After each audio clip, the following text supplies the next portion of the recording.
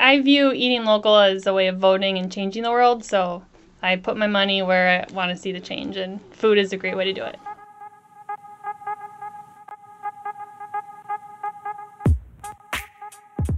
Hey, what's up? This is Culture Hustlers, where we talk about the value of culture. Why do we open up our wallet for culture? Who makes that happen? Today's episode, $9 jar of pickles. The most delicious of all the cultural industries, food, specifically local food products. Locally grown, locally made, locally consumed, but how much would you pay for local food? Would you pay more? Why? Why not?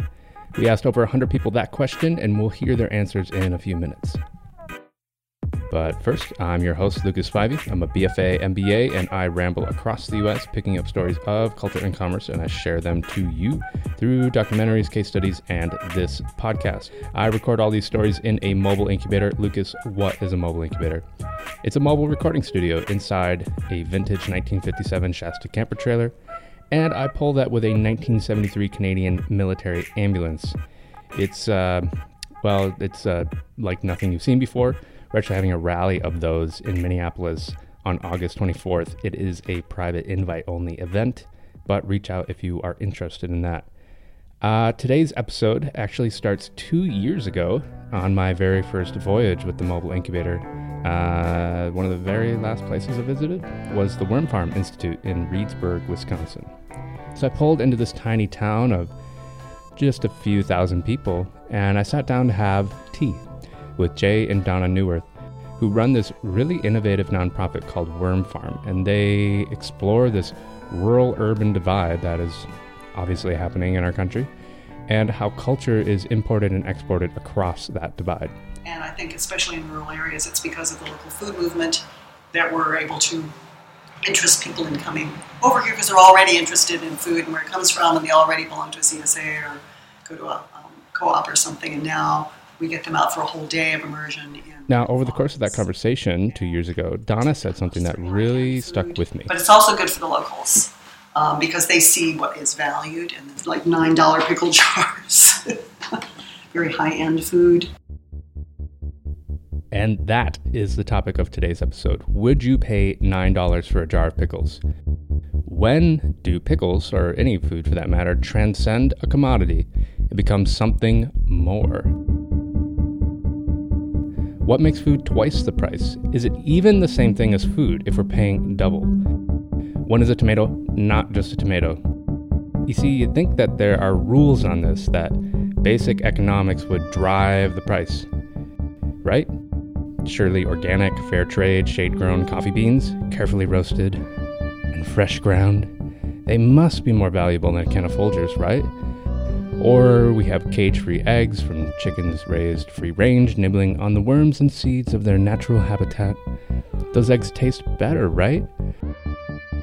But are we buying the taste, or are we buying the story? Or both?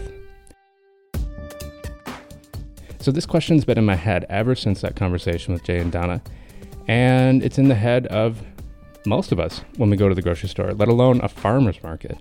And it's definitely inside the head of any small grower or small food producer.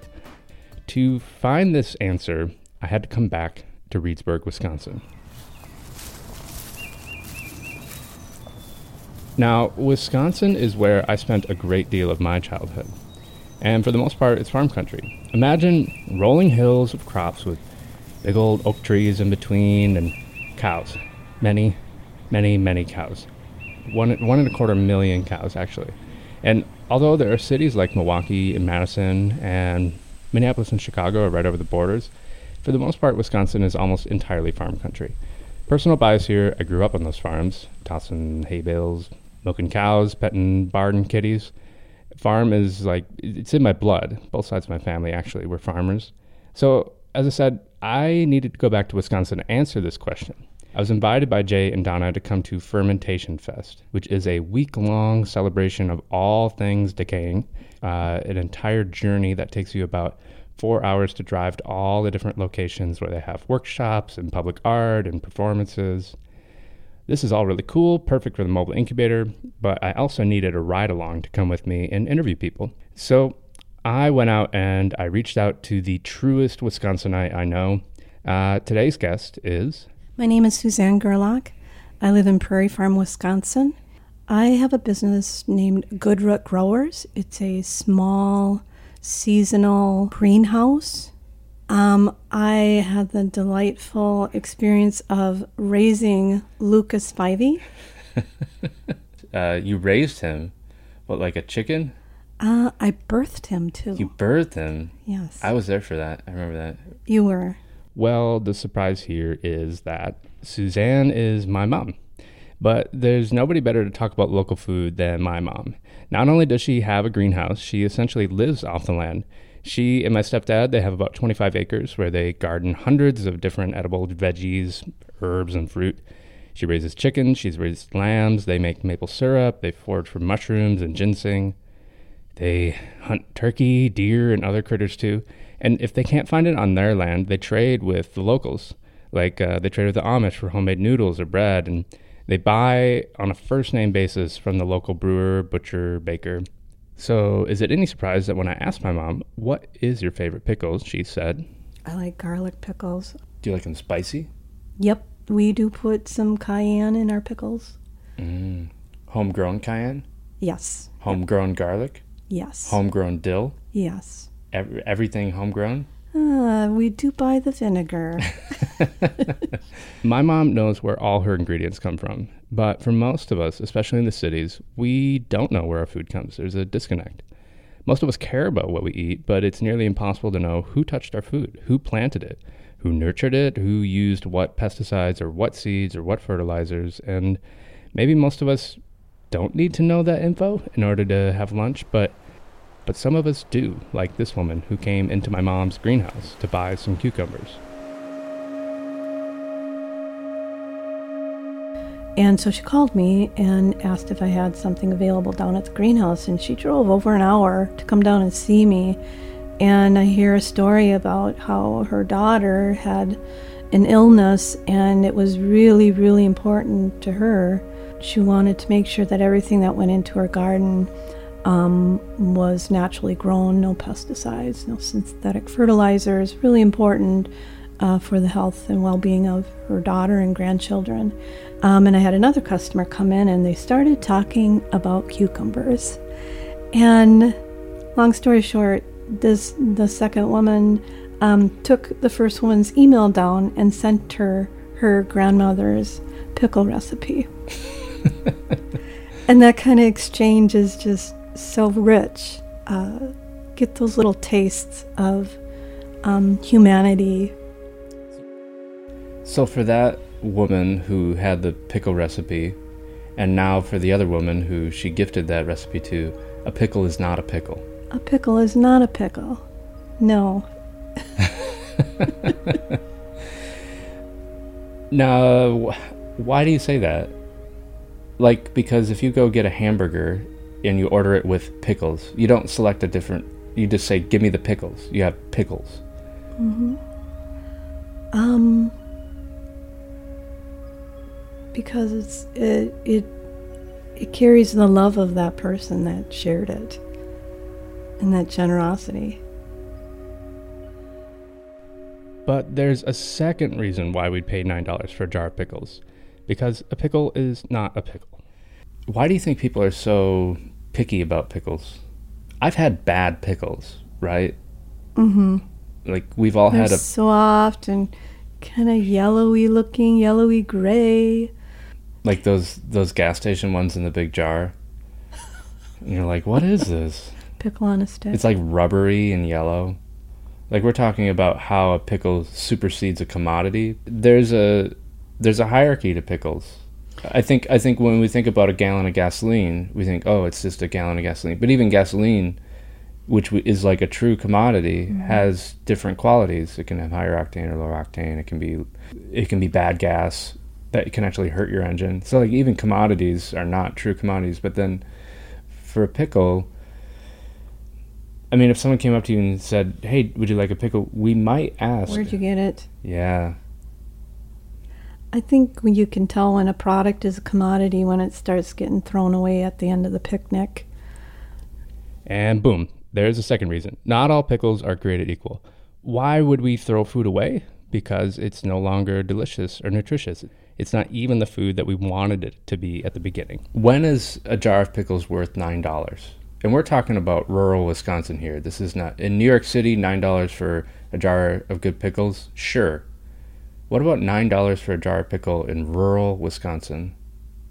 I think you buy the $9 jar of pickles from your neighbor that you know has integrity and that is proud of their product and uses good quality ingredients and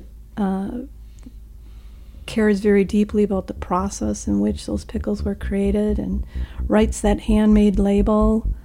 There's a lot of love and care that goes into that. It's a really high-end product, and you want to support your neighbors. So there you go. The two reasons why you buy a $9 jar of pickles. 1, it's a really high-end product. And 2, and you want to support your neighbors. So for today's episode, we're going to dive deep into these two answers. And this gets to the science and the art of pricing cultural products like pickles. There is a science to it. What is the going rate for this particular creation? And is it objectively better? Better pickles, maybe it's organic, or it comes with a drink ticket too. That's actually a reasonably scientific economic way of pricing. But then there is the art of pricing, and that is all about story. What is the story of this cultural product? Is it fair trade, shade grown? Is it from sustainable ingredients, ethically made? Maybe you relate to the personal life or the political stance of the person who made it. Maybe it's local and that matters to you. So I grabbed my mama and we went down to Reedsburg and we asked over 100 people one question. What local food would you pay double for and why? So what do you think the biggest answer was in Wisconsin? What product I would pay double for anytime? Cheese. And I would pay double for cheese. Really good cheese. Lot of cheese. Lot of cheese. Yeah. So what's your favorite cheese? Do you have a favorite cheese variety? Curds. Curds. Cheese curds. I would be willing to pay double for cheese curds. And I'm going to have to stick with the classic of saying cheese curds on like a fresh Saturday morning. I'm hearing a lot about curds. Oh, yeah. All right. And are they so good you would pay twice for them? Triple. Chocolate fudge cheese. Oh, it just tastes so awesome. And you know it's cheese. Come on, it's about the fun. No, actually, they have the cheese curds too, which is awesome. But, I had to pick something different. No surprise that cheese was the biggest answer. We are the dairy state, after all. We love cheese. So if cheese was number one, what do you think was next biggest?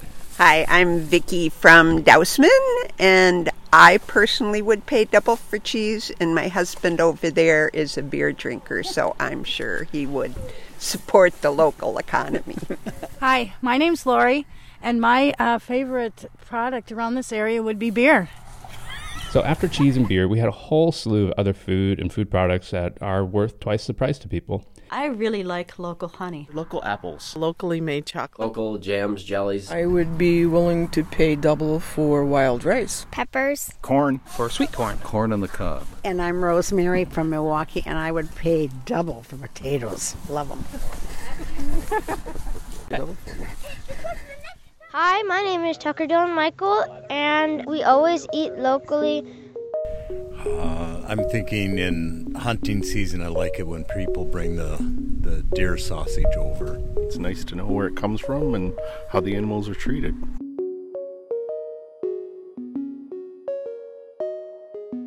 Tell me, Mama, Thanksgiving's coming up. What are you going to do for a turkey? So every year we buy a turkey that's locally grown. The process of buying local can be challenging. And you'll have to call her and say, Katie, I want a turkey for Thanksgiving. She'll say, how many pounds? And she'll want a deposit for it because this is a lot of money. There's a lot of income for her. But a turkey might cost you $75 to $80, maybe even up to $100 for a heritage, organically fed turkey. So she'll let you know when the butcher date is, and she might want you to pick it up right away if you want a fresh turkey. Thanksgiving at my mom's house is not to be missed, or really any meal for that matter. It's always an amazing cornucopia of locally made and locally grown foods. It's amazing. The meat is it's different. It tastes different, it looks different, it cooks different than a turkey from the store. If you're into eating any of the organs are much cleaner, they're larger, they taste better. They're not just filters for gross food and antibiotics that they put in their water every day. The meat brown's different. It's crispier. The fat is healthier. You'll see nice layers of yellow fat on the animal instead of this weird white gooey stuff. And now that I know a little bit more about it, they wash it with chlorine. They actually use bleach water to wash those turkeys. They also inject it with salt water. So you're buying the weight of the turkey, you're buying salt water instead of actually turkey meat muscle.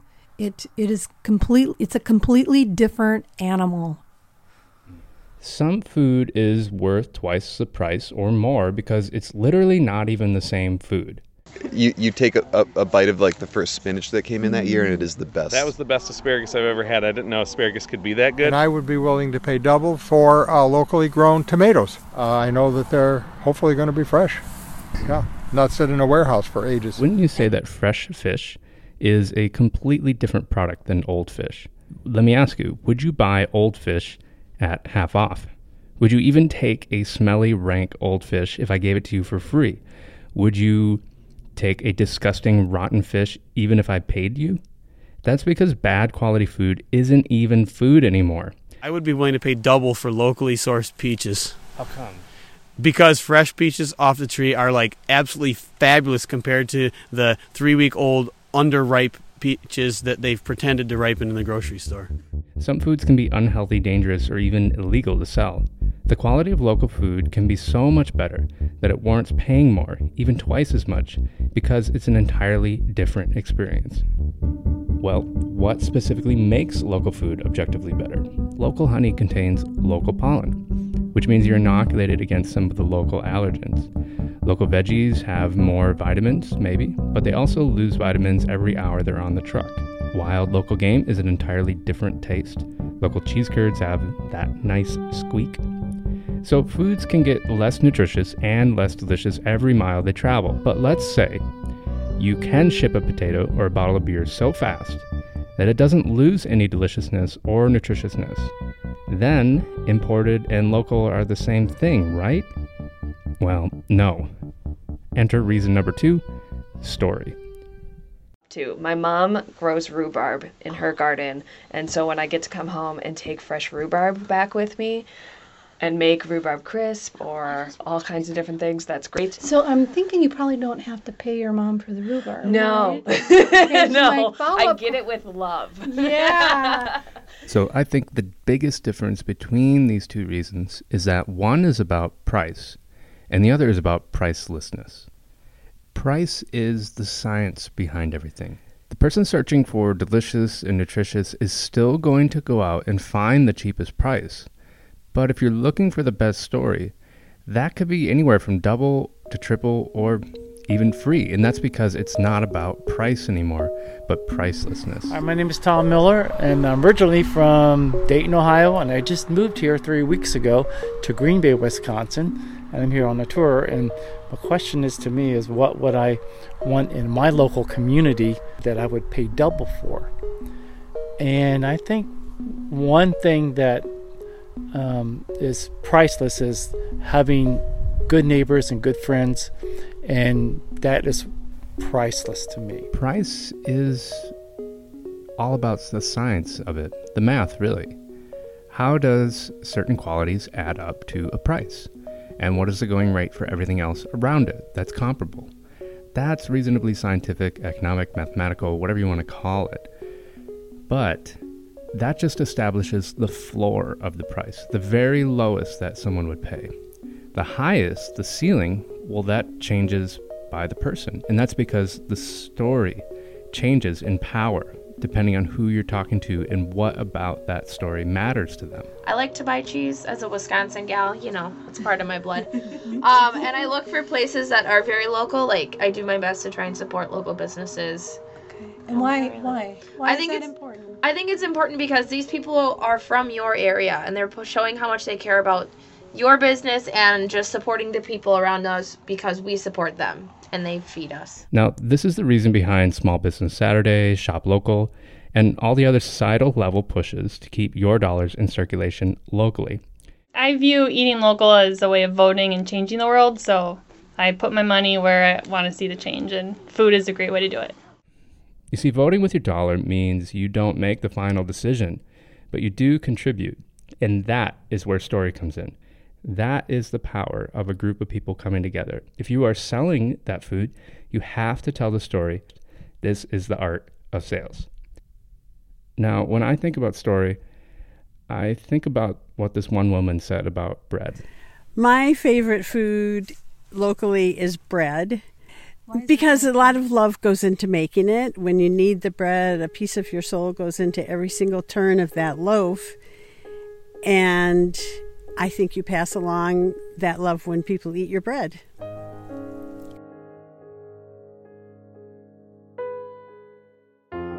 You know, that the hard work that goes into it means a little bit more, so I'm willing to pay that extra, a few dollars, whatever it may be, to support the local communities, because, that's, even through hard times, that's how communities come together, is supporting one another. So I think, to me, that's what makes a difference.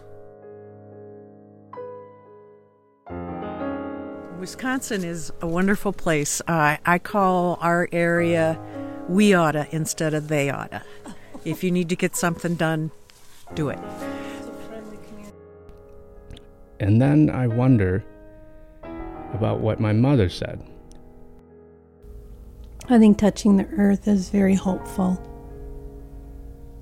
There's a promise with each seed that you plant. And I am never disappointed. It gives me hope every time I plant a seed, and knowing that this seed turns into great abundance. Nothing is held back.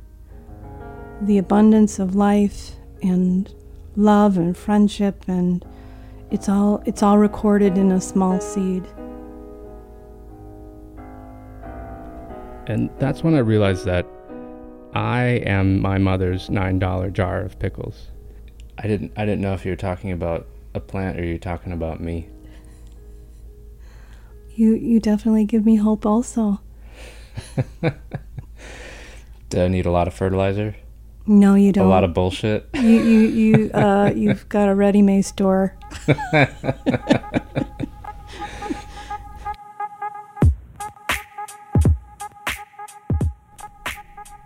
Wish you could have been in this episode? Well, it's stupid easy. Just call or text 978-712-8858.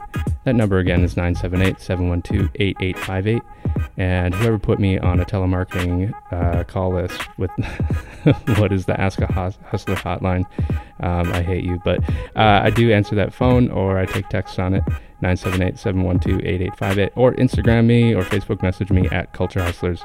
Tell us your name, your city, your business, if you have one, and get on this podcast. And if you like this podcast, I want you to check out other podcasts too. You can follow the travels and the life stories of the Mobile Incubator on the Instagrams, Facebook, and culturehustlers.com. Check out more podcasts on iTunes, Stitcher, SoundCloud, and Spotify, probably.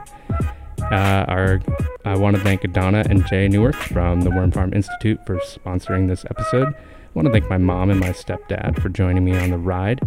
And our theme today is by the very talented Mr. Otis McDonald. And this is Lucas Spivey, wishing you lots of love from Reedsburg, Wisconsin.